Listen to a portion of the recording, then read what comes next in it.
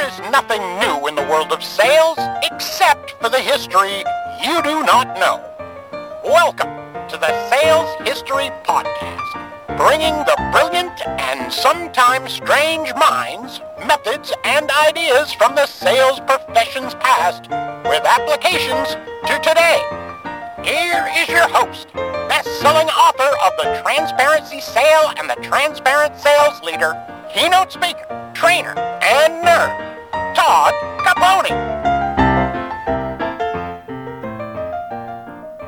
The greatest sales books ever written. Every so often you see a publication issue a list of, say, the top 100 sales books of all time.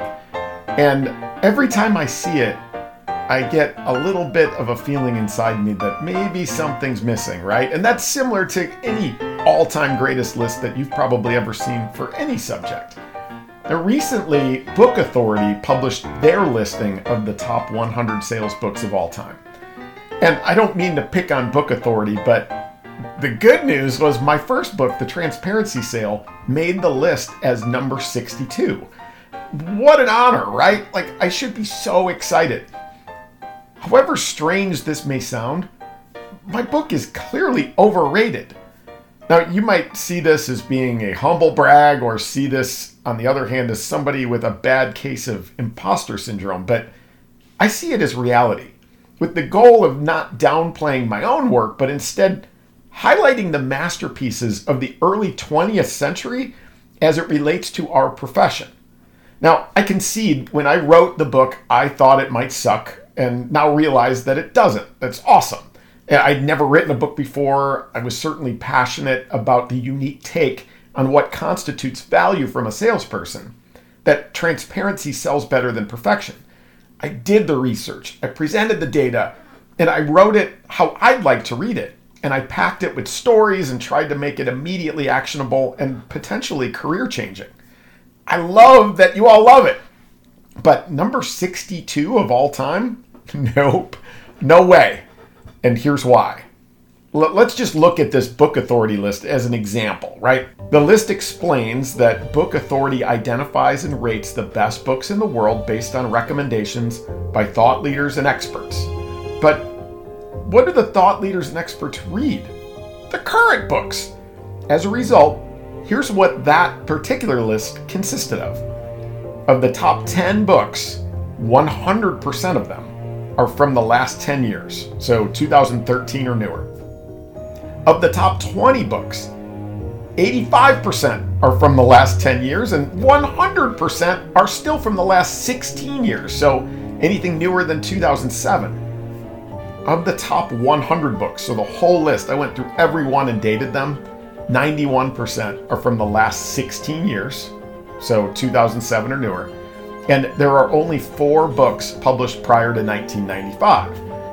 2 are from 1982. One was Zig Ziglar's great book, The Secrets of Closing the Sale. And the other one from 1982, Tom Hopkins wrote How to Master the Art of Selling. The other 2 books are the only ones published prior to 1982. There was The Feldman Method in 1969. And then, of course, Dale Carnegie's 1936 book, How to Win Friends and Influence People. Now, how can that be that there's only 4 books published prior to 1995 on the top 100 list? Well, it can't be. I know it because I may be the only nerd on earth to have read beyond the past 40 years, and it's my thing, right? It's my sales history nerdery that my current count, I think right now I've read most of 53 books on sales and sales leadership written between 1900 and 1930 alone. And the reason why I read them is I believe they are the builders of the modern sales profession. The early 20th century represented the dawn of our profession as we know it today. Now, one could argue that the sales profession has been around for thousands of years. I would actually argue that too. And the modern structure where organizations hired their own salespeople, trained them internally, paid them via variable compensation, and measured them with quotas really started in the 1890s, but truly blossomed during that period of the early 1900s. These were the creators of our professions, and the books that are written and read today have almost all been written before by these authors. Number two is they could write. Sales philosophers and writers 100% years ago were simply better writers. It inspires me. The language of writing was a craft. It was an art. The sentences couldn't simply be skimmed. Concepts were conceived and communicated in powerful sentences that just stick with you. And so with that, what I would like to do, I've got a long list of ones that deserve to be in the top 100. I want to highlight 6 of them for you today, just to give you a little flavor of what I'm talking about in terms of the incredible writing and the books that really set the stage for what we all do today. Let's start with the first one. And when I say writing was different back then and better, there was a book called Men Who Sell Things. It was written in 1909 by an individual named Walter D. Moody. And Moody's writing is a great example. For example, here's a paragraph from the beginning that not only explains the concept of the book, but how he wrote. He wrote, "I wish to write not of the doctrine of luck, chance, and good fortune, but of the doctrine of effort and result, to proclaim that highest form of 20th century salesmanship which brings success, not to the indolent, the improvident, and the dreamer, but to the striving, the intelligent, and the busy man." Who writes like that in sales circles today? Whose writing is more powerful? Nobody I know, right? It's just fantastic. And another example of that, the second book that I want to take you through it's a book by a guy named Worthington Holman. You've probably heard me talk about him before. He wrote a book called Ginger Talks, the talks of a sales manager to his men. The version I have is from 1908, but he's got, I think the first edition might have been 1906. There's additional editions that went on into the 19-teens. But it is such an entertaining book. In every edition of Salesmanship magazine, which was from 1904 to 1908, Worthington Holman wrote an article designed to be used by sales leaders to motivate their sales team. He says, quote, "There is gunpowder in every man.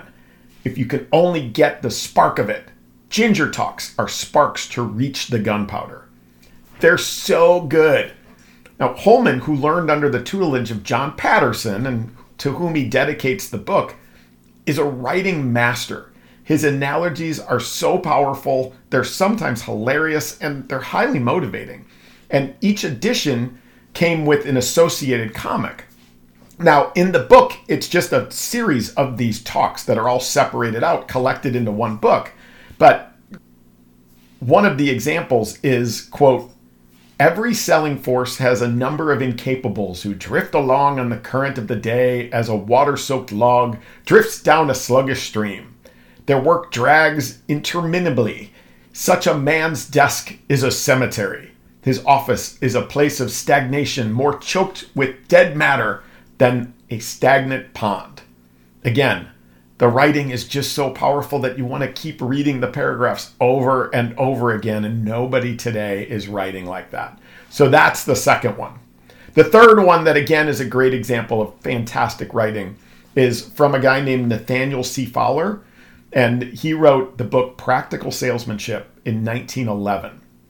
Now, as I was really starting to develop my nerdery for sales history, this was one of the first books from that era that I read.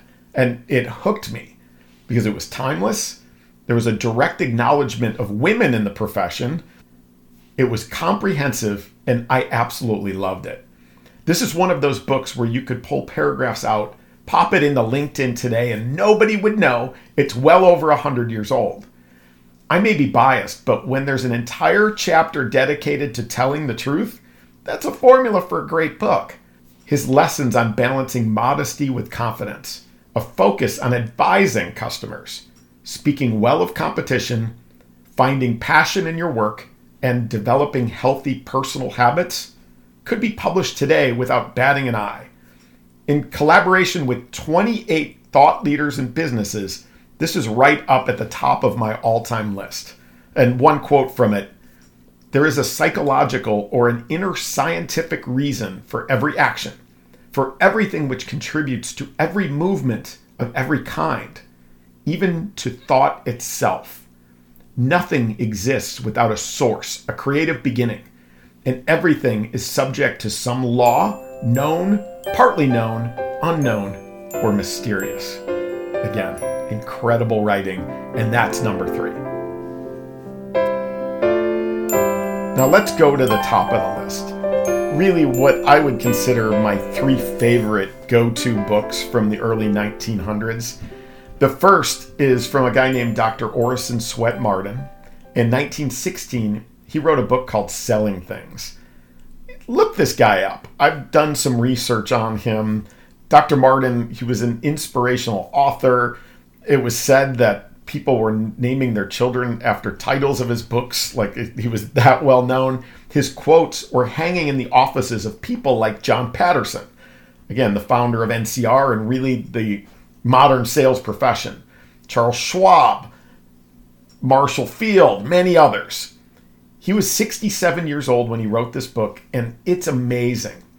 He's got a quote that says, "If salesmanship is worth giving your life to, it is worth very serious and very profound and scientific preparation and training." He tells incredible stories. He makes connections that are so relatable that his teachings inspire you to adhere to every word he writes. This book is a sales inspiration, and I've never read anything like it. So that's number 1 in my list of top 3. The second book in my top 3 is from an individual you've probably heard me quote a number of times. His name is Arthur Dunn, and he wrote the 1919 book, Scientific Selling and Advertising. When I read Dunn's book for the first time, and I've read it more than once, there's a paragraph that was the revelation as to why I'm not to the level of writing they were 100 plus years ago. Listen to this paragraph and show me a writer on sales that can match this depth of word art. All right, and it's through the lens of transparency, which is why I probably love it so much. And here's the quote. "A lie is a weapon of the weakling and the afraid. One using truth will, without realizing it, appear frank and sincere, and nothing begets confidence more quickly than frankness and sincerity. There is no comeback to truth, no alibi, no hereafters, no explanations. It is as vital a force as though you could take it out and look at it and feel of it. Every successful man believes these things." Dunn's quote, "If the truth won't sell it, don't sell it," is my favorite sales quote of all time. Every paragraph in this book is a work of art. He tells incredible stories, but in the process, makes the reader a better sales professional. When asked what book is number 1 in my mind, I often say this one, although there's probably a bit of a debate in my own brain about it. Arthur Dunn was the king of transparency before the transparency sale. He's got another quote that says, "When you interview a prospect, having nothing to put over and just the truth to tell, you will talk easily, clearly, and naturally, and you will feel strong and appear strong to him. Your eye will be steady and bright, possessing abundant energy. You will radiate that something called magnetism, the secret of which lies in the truth in your heart, the condition of your body, and the training of your mind." Bravo, Mr. Dunn. I just love this one. And that one is number 2 in my top 3. The third book in my list of top 3 of all time comes from, you guessed it, the person that I believe is the GOAT of sales experts and philosophers, the greatest of all time, and that's according to me, and I'll debate you. It's Arthur Sheldon. He wrote a number of books, but in 1911, he wrote one called The Art of Selling. This book is a collection of 50 lessons made for anyone getting into sales. At the time, the demand for salespeople far exceeded the supply. Talking about true salespeople, not the drummers and bagmen of the late 1800s and before.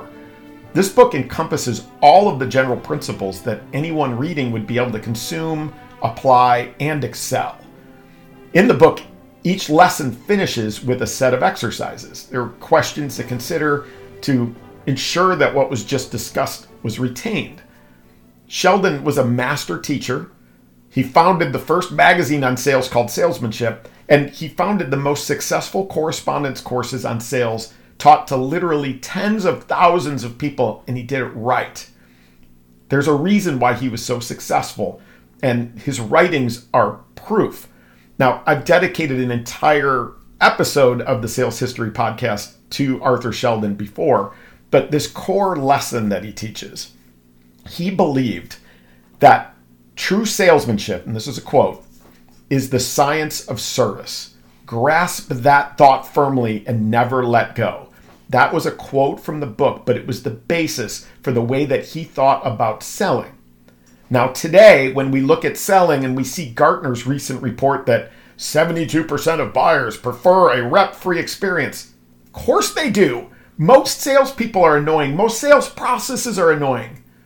When we take that lens that Arthur Sheldon was teaching us well over 100 years ago, that true salesmanship is the science of service, we become an advisor and a consultant to a customer instead of being that annoying, necessary evil. And the things he taught embodied that to the point where service was the theme in 1916's World Sales Congress, attended by 3,000 people in Detroit, Michigan, and keynoted by then President Woodrow Wilson. Service. I think if we get back to that and we embrace what Arthur Sheldon believed, that true salesmanship is the science of service, we get our mojo back. We are not in that bucket of 72% of buyers prefer a rep-free experience because we are providing a service. And those 3 books, they need to be in the top 20 at the very least. And I would argue there's probably 15 books from before 1930 that should be in any list of the top 100 of all time. When you look at many of the books that are written today about the sales profession, they come from a unique perspective, but for the most part, most sales books have already been written. In 1923, an individual named Frederick G. Nichols, speaking of the high demand for salespeople from 1923, said, "To meet this demand, many books have been written. Some are rich in sales tricks, but poverty-stricken in social education values." I found that funny. Now, when I think about the books that I've written or am considering writing in the future, I really don't want to write a book that's already been written. And it's part of the many reasons why I love digging into these old books from sales history. My intention in doing all of this is to illuminate those giant brains from 100 plus years ago that are really responsible for the careers that we have, and in many cases, the successes that we have today. And I'm hoping that we can start to see these in some of the greatest sales books of all time listings. Would love to get your thoughts as always, and I so appreciate you continuing to tune in and hopefully share with others that might find this interesting. As always, please rate and review this where you heard it. And if you've got ideas or feedback, you can always reach out to me. Super easy to find me, a Google search away, but www.toddcapone.com is a great place to start. So until next time, thanks again.